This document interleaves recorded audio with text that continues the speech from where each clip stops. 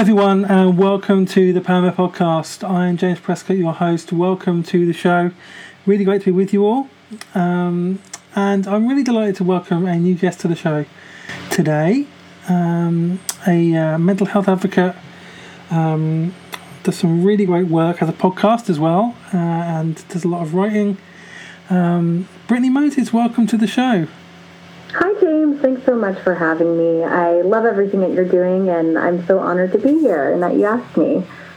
Yeah, it's great. I'd love to talk to people like you who are doing such great advocacy and great work regarding mental health and faith as well. And especially right now, we're in the middle of a pandemic, and people's mental health is being affected like never before, and there will be consequences after this is over as well from people's mental health. People need to know how to manage their mental health, and it's really, really important, more than ever. So I'm really glad you're here.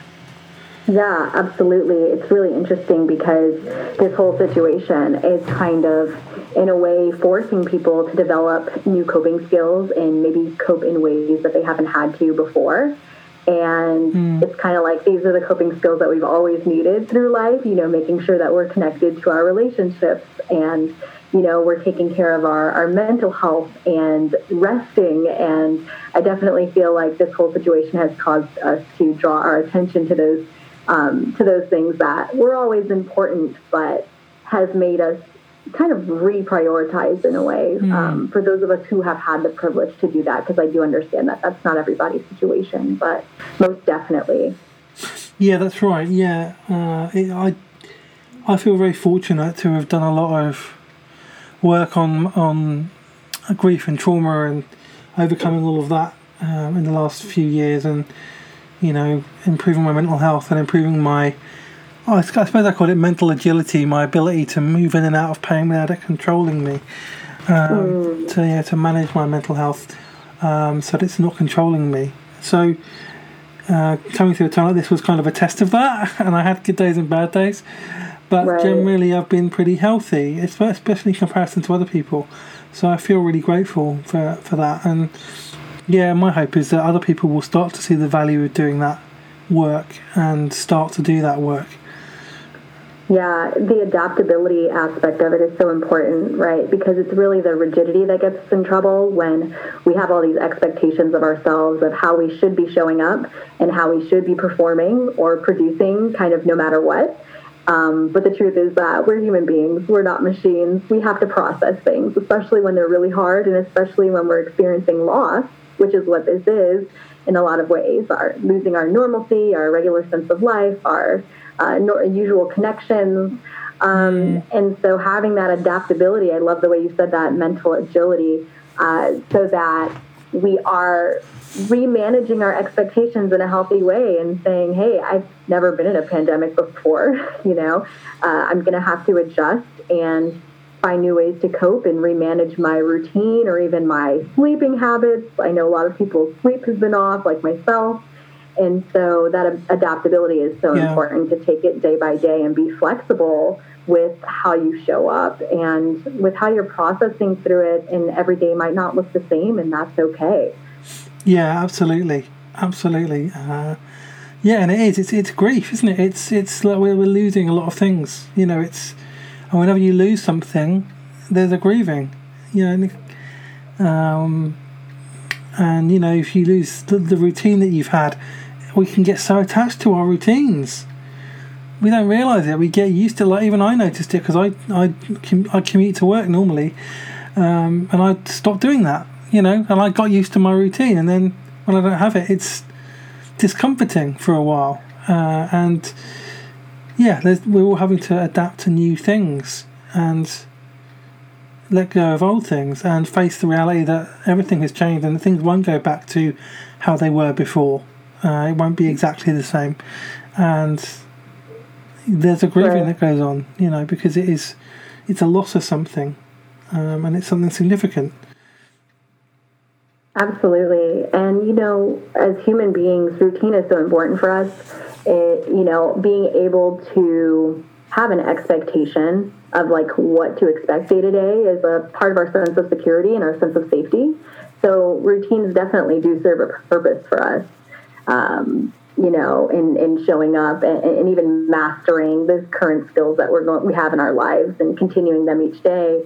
But it's totally a loss. A lot of times people have a hard time recognizing what a loss is, and then often with loss, you do still have to go through some of those stages. And so a lot of us are going through the stages in different ways, depending on our different circumstances. But I'm the same as you. Like, I have a crazy commute in Los Angeles to UCLA. And I'm a person that does enjoy seeing my friends regularly. And I wouldn't say I'm a rigid person or type A, so to speak, but I would say that I definitely am a person of like routine, right, in the day-to-day. So it threw me for a loop. And what's tough is that a lot of us have tied our self-worth to what we produce and how we produce. And so I think a lot of us had to deal with just that self-esteem aspect and that self-worth aspect that we were tying to our doing instead of our being, And so when we weren't showing up the way we needed to or wanted to or expected to, there was a lot of times we attribute those to ourselves, like what's wrong with me, and then we're comparing on social media and we see other people doing all these Instagram lives. They're still producing work and seeming like they're on a roll, and you're just like, meanwhile, you're just in this headspace of fog where you're just like, I can't do anything right now. I'm going to turn on some Netflix and, it's like, it's totally okay. Really. You will survive it. You will manage, and it will not be the demise of you. Exactly. That's right. Yeah. Absolutely. Yeah. The number of people I've seen being so productive right now, and it's like, I just can't do that. I journal every day. I do a bit of writing. Obviously I'm still recording podcasts, so I'm being quite productive in that sense. But writing for me is like, it's like laying my soul out on paper, and so it's difficult to do that right now. And some people are finding it difficult, and some people have felt a bit almost ashamed for not being productive. And that's really unhelpful when people do that, because not everyone can be productive right now. We're all different people. We're all different personality types. Ultimately, we all have different needs. We all work differently. Some of us can be productive right now, and that's helpful for us. Some of us can't be productive right now, and that's okay. Yeah, and I'm definitely the type of person that likes to sit back and look at everything before I put myself out there. So I know that when all of this started for me, I had a ton of people, knowing that I do the whole mental health advocacy and work around that, a ton of people messaging me, like, to talk about it. Like, oh, can you come on this live with me? Or can you come on this with me and talk about it and talk about what's going on and talk about mental health? And I'm like, first of all, I'm still processing my own mental health. And second of all, I still need to gather more insight on exactly what's going on from reputable sources, and, even what's being said just in the mental health world in general about what we should be doing in this time, like kind of what the consensus is, before just putting myself out there. So I needed to take time to step back and reflect and regather and settle myself before doing anything. And I've just gotten to a place in my life where I give myself total permission to do that, to pay attention to my body, to pay attention to my state and of mind, and give it the care that it needs before doing anything. Yeah, that's really, really important for everybody, in fact, I think, to just take care of ourselves, to love ourselves, give ourselves grace, because we're going to be a bit of a mess right now, and that's okay. We don't have to have it all together right now, and we're allowed to be human, which is one of the things I keep saying. It's okay to be human.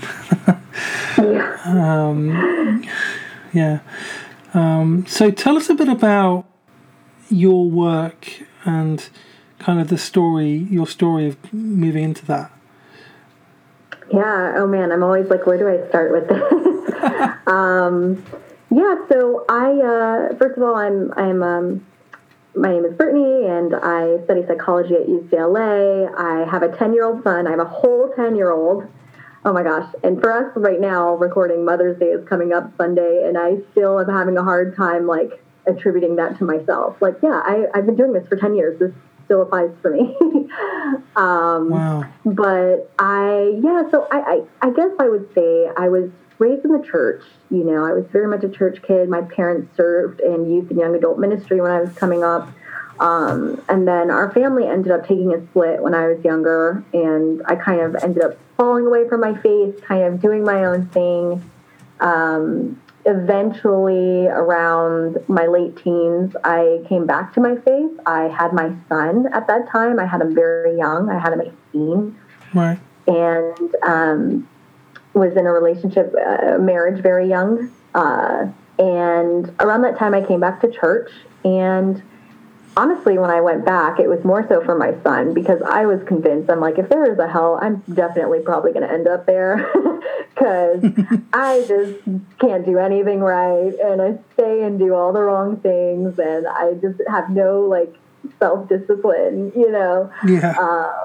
And so, but I was like, you know what, but I just remember having that foundation of faith in my life as a kid, and it really actually being a guide for me as a kid of, like, just right and wrong, and, you know, just that accountability of God being with me and whatnot. Yeah. And it was just such a healthy thing for me as a child, and such a strong foundation for me. So yeah, I kind of wanted to bring my son to church, but as I was there, really just the pastor at the time just really gave this message that I didn't know I needed, and it was about scandalous grace, and just about how the whole idea of how you don't have to be perfect to come to God and have it all right, which is what I thought. You know, like, I'm never going to get right to be able to walk with God, you know, and just reframing my idea of religion, I guess I would say, because I was very much thinking, like, very religiously, versus, like, no, there's a sanctification process where you just come to God as you are, you walk with Him, you grow with Him, and you evolve. You know, He transforms you from the inside out along the way. And also just needing community at the time as a new mom, I think. So ended up going back to church, and I was at a church that was just really vibrant, a lot of young families, very diverse, and just very alive, loving, colorful, just thriving church. And I really wanted to be a part of that. So I ended up getting baptized and serving a lot in kids ministry. And that was really fun for a while. I think I was at church like 3 times a week, just volunteering. Really loved that, and was really on fire for my faith at the time. And then I actually started a nonprofit for youth and young adults called Unashamed Impact, and it was revolved around basically like fellowship, Bible studies, and also doing a lot of community outreach. And it ended up becoming kind of an international nonprofit where we had chapters around the world, from Kenya to the Dominican Republic and across the United States.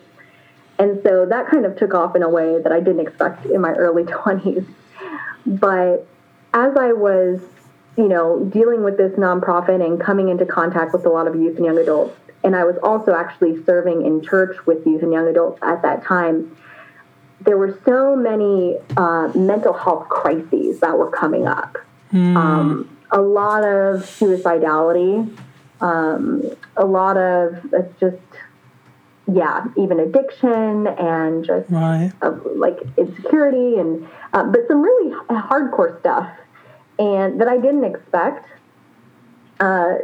Not that I was immune to it, because I had my own mental struggles growing up as a teenager. I definitely had struggled with suicidal thoughts at one point. Wow.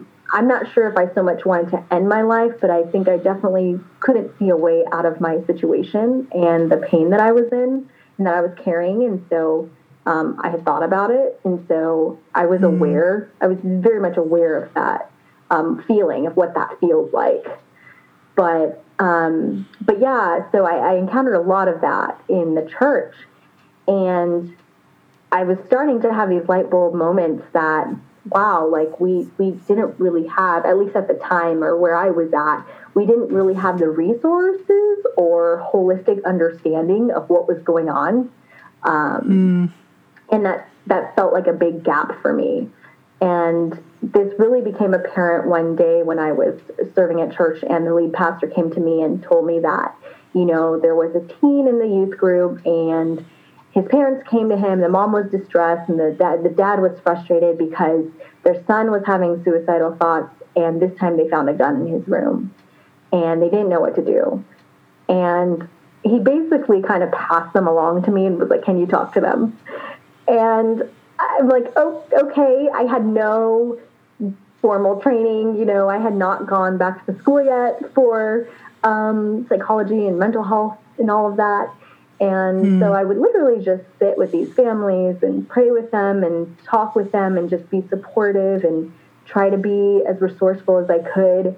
And from then on, I remember just researching and reading so many books about ministry and mental health and psychology. I mean, as if I was in school, just really passionate about trying to figure out what this missing piece was, which eventually did lead me to going back to school. And I did a lot of writing on my blog at the time, and that started taking off as I was kind of sorting through some of these questions at the intersection of faith and mental health.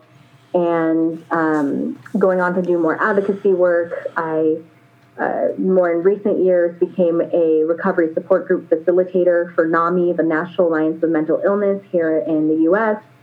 And yeah, have just been continuing my academic journey at UCLA and research assisting at UCLA's Semel Institute for Neuroscience and Human Behavior.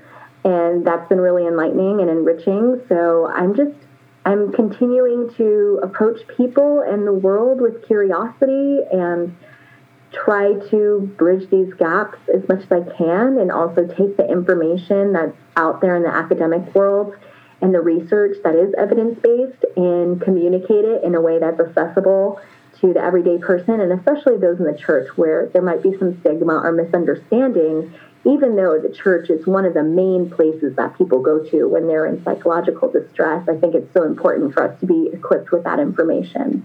It absolutely is. Yeah, it absolutely is. And what a story. That's incredible. Wow, you packed a lot in. That's really...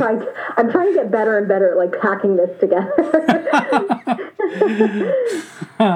Yeah, I know what you mean.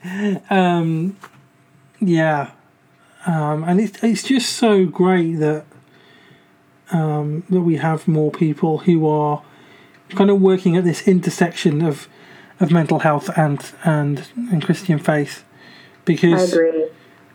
Because like you were saying before, there's been so much stigma in the church and outside the church, to be honest, around mental health, and also just some ignorance as well, I think, and like, as in people, not because people not because people intended to be ill-informed, but just because people just didn't do the research, because some people don't.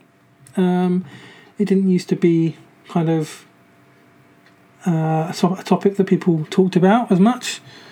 Certainly, like, I grew up in the church 20 years ago, and it wasn't talked about that much. Mental health was not talked about generally. Mental illness wasn't talked about that much, and it's got a lot better now. People are talking about it in church, and people are, I've had a lot of people on the show who've shared stories of things that their church are doing, and there's organisations that are springing up who are providing therapists for churches, and providing mental health training for pastors and working with pastors, because there's obviously an acknowledgement that pastors they're not mental health specialists, and they can't carry all of that by themselves, and they don't have the expertise or the training to.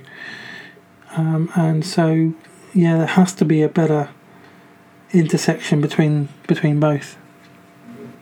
Yeah, I completely agree, and I'm so glad to hear, like, again, just speaking to both sides, like, yeah, there is stigma, but yeah, I definitely do also see strides being made, and that's really encouraging. Yeah. And if you've been in church or close to the pastoral staff in any form or fashion, you know that's who people go to for, I mean, so many of their crises. And the pastors are counseling a lot of people. I mean, heavily a lot of times where they're the only ones. And so I think even just not having to put the pressure on them to be the expert of all things, and creating those resources around the church and around pastors and their staff is going to be so helpful and so healthy. Because, there's research that shows that for over 20 years, people under psychological distress will go to their clergy, or they'll go to their, pastor before they'll ever step foot to a mental health professional. And it makes a lot of sense. I always say that makes total sense because, first of all, you don't have to navigate the mental health system, right? Like it's very easy systematically to access. It's free in many cases. And it does provide relief and support, especially from your worldview, which is all very important. So it's understandable. But the great thing is, like you said, we do have more people at the intersection of faith and mental health who are passionate about bridging that gap. And I believe that we can continue to make progress. But like you're saying, at the world at large, though, I feel like the conversation is just opening up more now that we have more understanding. I think more technological research, like we can see the brain now. Years ago and decades ago, you couldn't do that. But the church has always been a place of soul care. The church has always been at the foundation of soul care and community care. And that's why, to me, it just makes so much sense to be merging the two. You look back at, I want to say around like medieval times-ish, where the monasteries, because there was no institutionalized healthcare system, the monasteries were turned into basically hospitals, where people were cared for both physically and psychologically. Now, the practices at that time were questionable. Based on the amount of knowledge that we had. But the church was always this place of care, so, and kind of continues to be for the community. So it makes sense that we should have a more profound understanding about what's going on so that we can care for those who do come in from the community. That's absolutely right, yeah. I mean, the church has a very, very important role. That's really important to emphasise. Because it's easy to have a go at the church and criticise the church and whatever, and I've had people who on the show who've had spiritual abuse and been treated poorly by the church. I've experienced that too. I also know there are good churches out there, and there are churches that are doing good work in this area as well. And I know that there are pastors who are doing good work in this area. I know that there are people training to be pastors who are passionate about creating trauma-informed churches, like communities which are spiritual communities which are trauma-informed, and where people are aware and understand what's happening, and where they can get that support. And it is possible to get that balance, and people can get the pastoral support they need from the church, which the church can provide, and then they can get the mental health support they need from mental health professionals, which is absolutely the right way to deal with, with any kind of mental illness, to get professional support. It's really important. Yeah. Yeah, I mean, even if, your, church leader or say someone on staff isn't specifically trained in, mental health practices, in many ways the church can still be a supportive factor and a protective factor as far as your social health goes, in that community role. And like you just said, James, I've also been on the other side where it's like I've experienced spiritual abuse, but I've also experienced very healthy and vibrant churches that changed my life for the better, for good. So just like any institution, you know, it's not all bad, but of course, human beings are flawed, so it can happen. But I think the important part is just being self-aware and recognizing, so you can align yourself with a healthy church, and not being afraid to do so when you see something that's not going right, that's not aligning. But yeah, the social side is a very supportive factor, you know, in the community, and having a family-oriented church. So just like you wouldn't see your pastor for like a broken leg or heart disease, you know, mental health, your brain is still an organ, and there are many biological factors that underlie mental health that often need to be assessed for.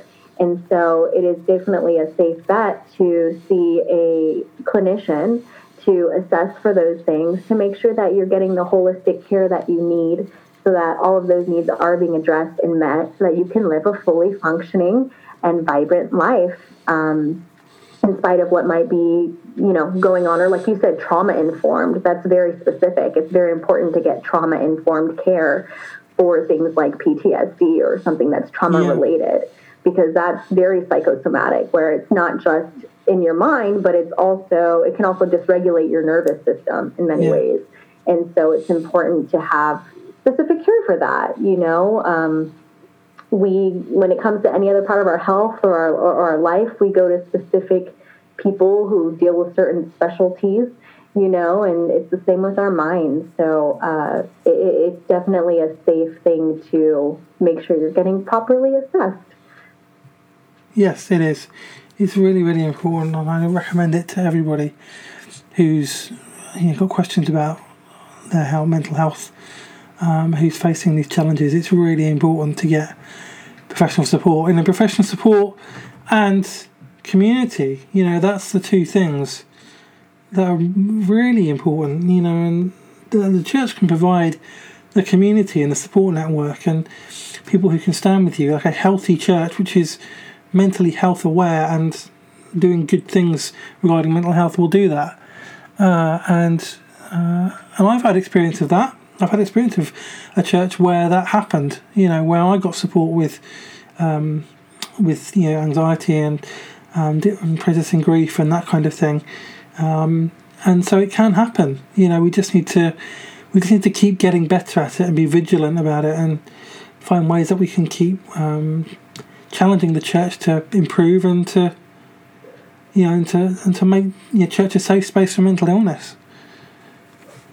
Totally. And from my understanding, with a lot of those who are in the church serving or in pastoral leadership that I know, a lot of them are very eager to do so. And so I do find a lot of hope in that. That's great. That's really great. It isn't all bad. There are some positive things happening. It just takes time, sadly. Yeah. It's not fast enough for me, but yeah. So what's your experience of what a spiritual community church that deals well with mental health and people who in its community who are struggling with mental health?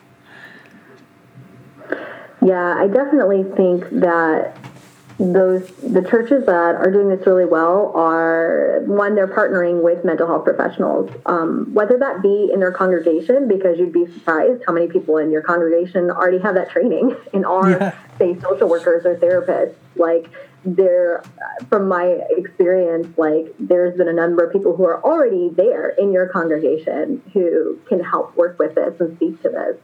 So partnering with those, and even just like having them come and share, or having them come and share with your staff, or, you know, having them as a referral, right? So they have resources and they're equipped with those resources for those who deeply need it, right?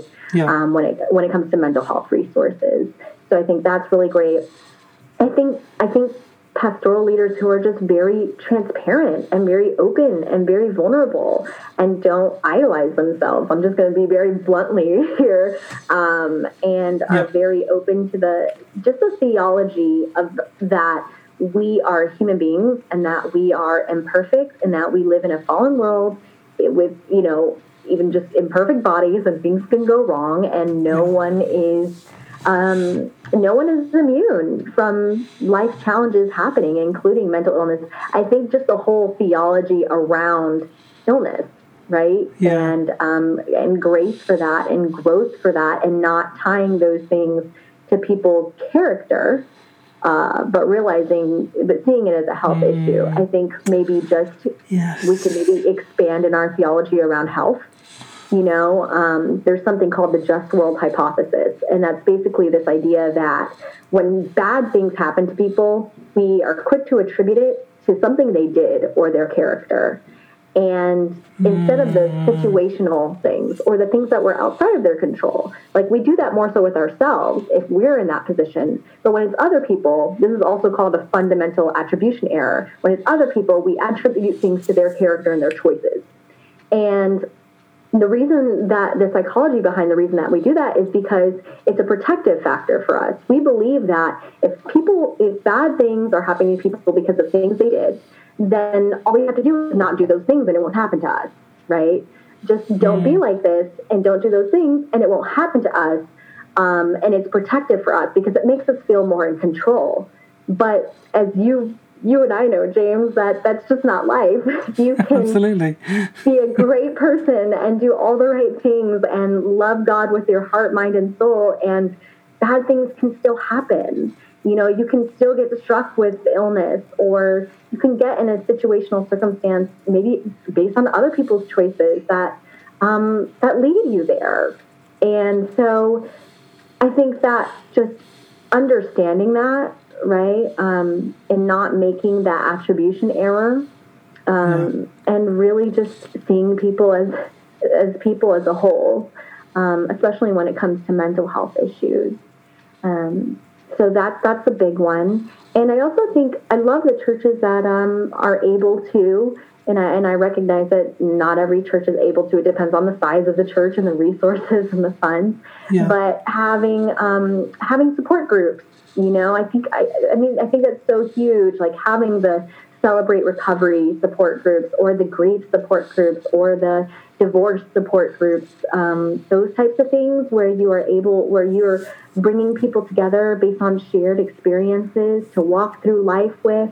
Having those types of groups are so important, and I understand that it does take tasking that, and someone has to oversee and organize those things. So it's like, Brittney, it's not that easy. Like, I 100% get that. I've been in the church and served with leadership, so I understand. But I think even just having that in mind, or having at least even a plan for it or a heart for it, because chances are there are people in your pews who are deeply struggling, every Sunday, and they need a space and a safe space. And why not it be our churches where we are meant to be the safe space for the body and for others who come into the church, Yeah. So I think those are all really healthy qualities. Just the vulnerability, the authenticity, having a healthy theology around illness and health, and how things go wrong, and not attributing it to people's character so quickly.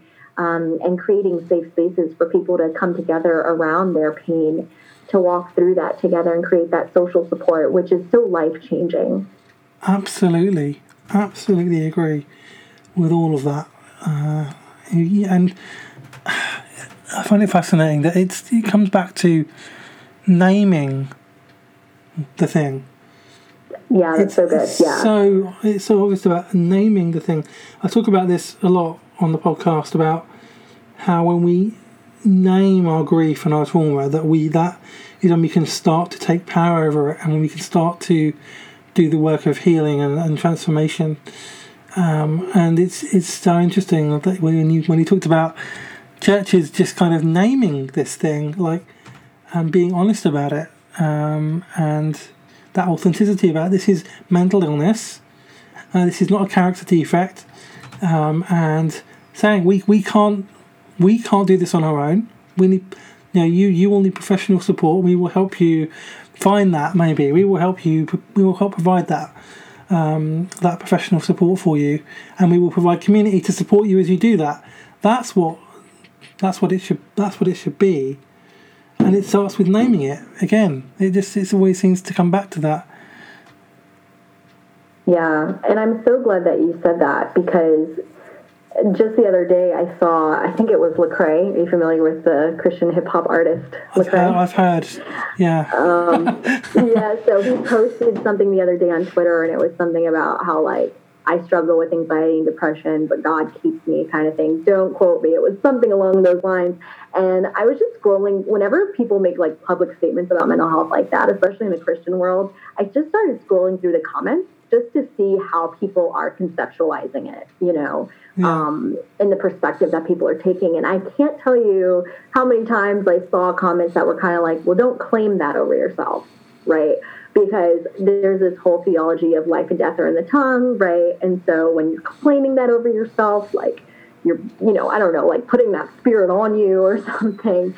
And, and I get it, like, you want to speak on, like, where you're going and things like that. But I also think it's flawed in a way, because you cannot fight a giant you don't know and can't see, And I do believe that just naming it is not about defining a person with it, right? Yeah. Like, we're not defined by these labels, but it helps give us, basically it helps us operationalize what it is, right? Otherwise, it's just all abstract. But taking the name depression, taking anxiety, taking bipolar, BPD, PTSD, trauma, whatever that is, it's naming it that allows us to operationalize, okay, what symptoms come with this?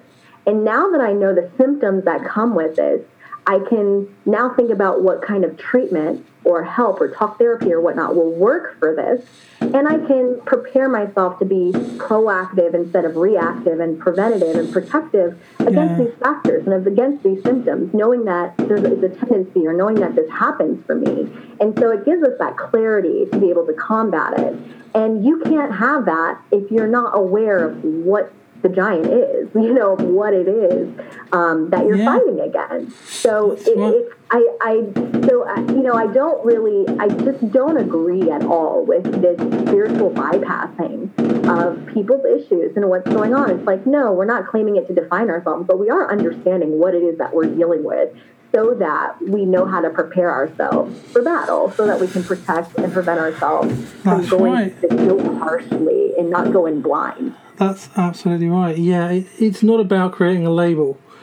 Absolutely, that is a danger when you do it. But you have to. But it's a very clear distinction between naming something for what it is, so that you can start to treat it, as it were.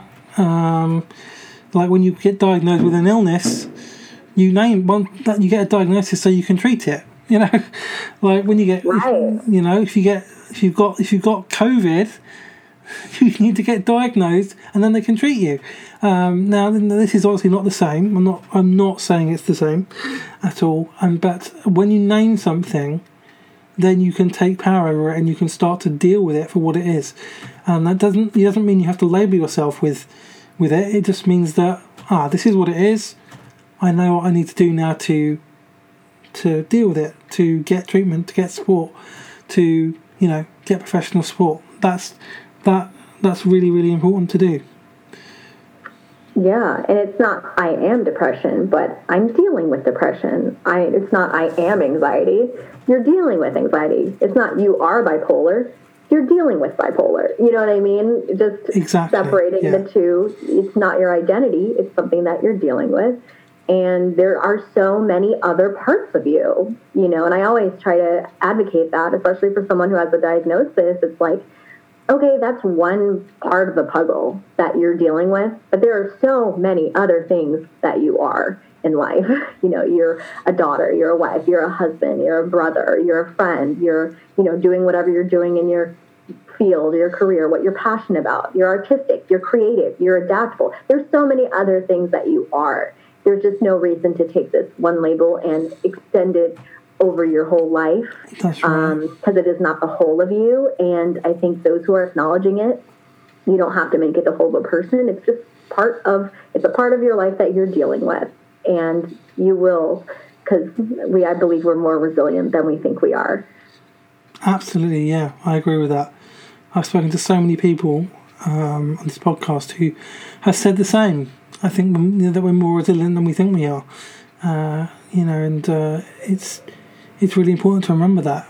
And I didn't learn that until recently myself. But when you realise it, it's like, oh yeah, actually I can get through this and I'm still here. Right. And that's a really empowering thing to learn. So yeah, absolutely would reinforce that. You're more resilient than you realise. Yeah. Yeah, every time you thought you couldn't go on, you did. And it's obvious that evidence is 100% true because you're here. Absolutely, yeah. That's yeah, absolutely. You're still here, so it didn't beat you. It didn't kill you. Amen. Amen. Praise God when you don't look like what you've been through. when you're just like, people have no idea. Yeah, people have no idea what I've been through or where I've been. And praise God that you're on your 2 feet, or, your head's on straight. Yeah. Oh, brilliant. Oh, fantastic. So, okay, so just to kind of finish off, what would be the biggest bit of advice you would give to people who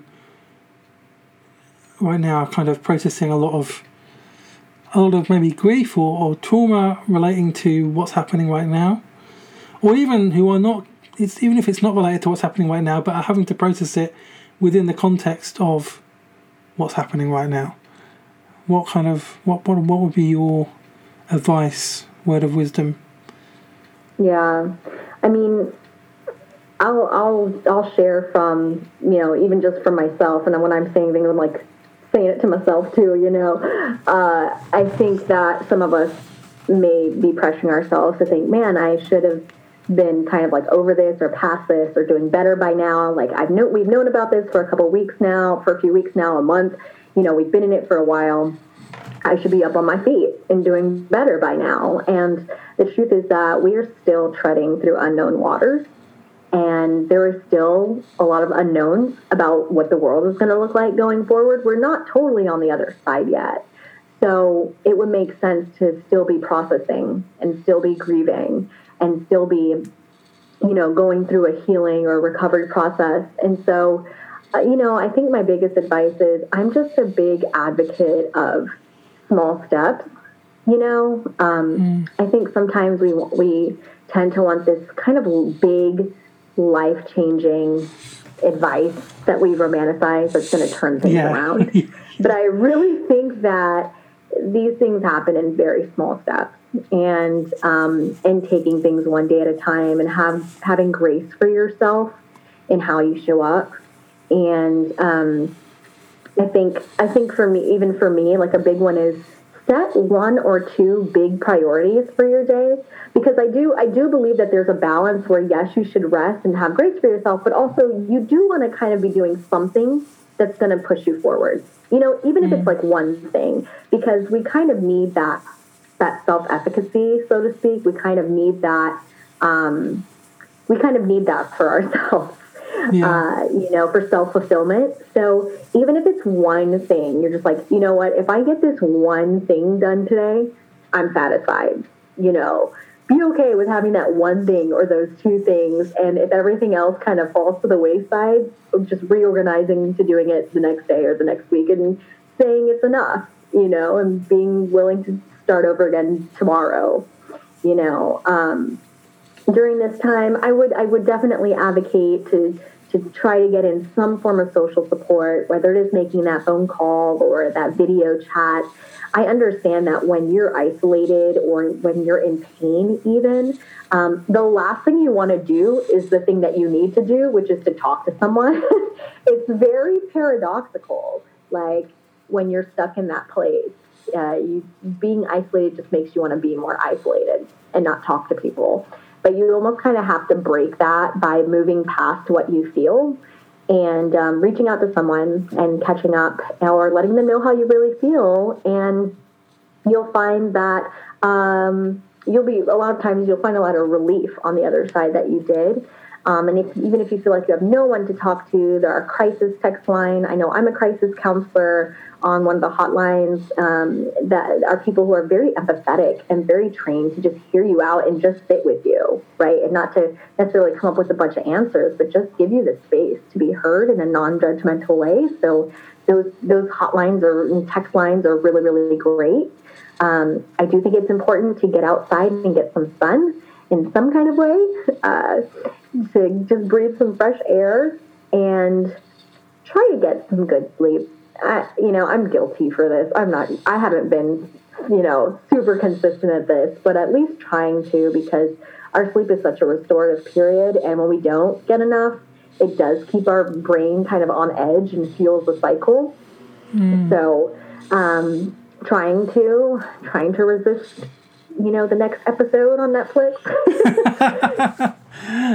Not easy. Now this is the part where I'm talking to myself, right? Because, it just goes so fast. I feel like, you got 5 seconds and by then it's already started. I know, right? So, yeah. Maybe have a different nighttime routine. Like I started just like reading a book instead or something like that. So just kind of taking care of your basic needs. We think about like Maslow's hierarchy of needs and how the basic needs kind of need to be met first in order for us to graduate to kind of the feelings of security and self-actualization. It's kind of hard to get there when your basic needs aren't being met. So taking care of those, and just taking care of yourself. Just take care of yourself and recognize that this is a season where you just might need to take a little bit more care of yourself than you usually do, and that's fine. Wow. Well, thank you. Thank you so much. Great advice. This has been a fantastic conversation. I really enjoyed it. Lots of great stuff coming out, lots of great insights and wisdom. I'm really grateful for you coming on, Brittney. Thanks. I'm really grateful that I'm here and that I've made a new friend all the way on the other side of the sea. That's right. Yeah, that's right. Well, across America and then the sea. It's like in LA. And where can people find your work? Yeah, so I'm pretty much all over social media. So I'm on Instagram at Brittney Moses. That's BRITTNEY MOSES, and I'm on Twitter, Brittney_Moses. And there's my website, BrittneyMoses.com, which pretty much redirects to everything. So that's great, and I'd love to meet you guys and connect, and love to hear what you thought about this episode or any thoughts or questions. And I always love making new friends. Great. Yeah, and do feedback. Remember we have a Facebook group as well for the podcast, Poema Podcast, continuing the conversation, so you can leave questions there, or just go to Twitter and tweet Brittney and ask her, and that'd be fantastic. So, yeah, thank you, Brittney, and thanks for listening, everybody.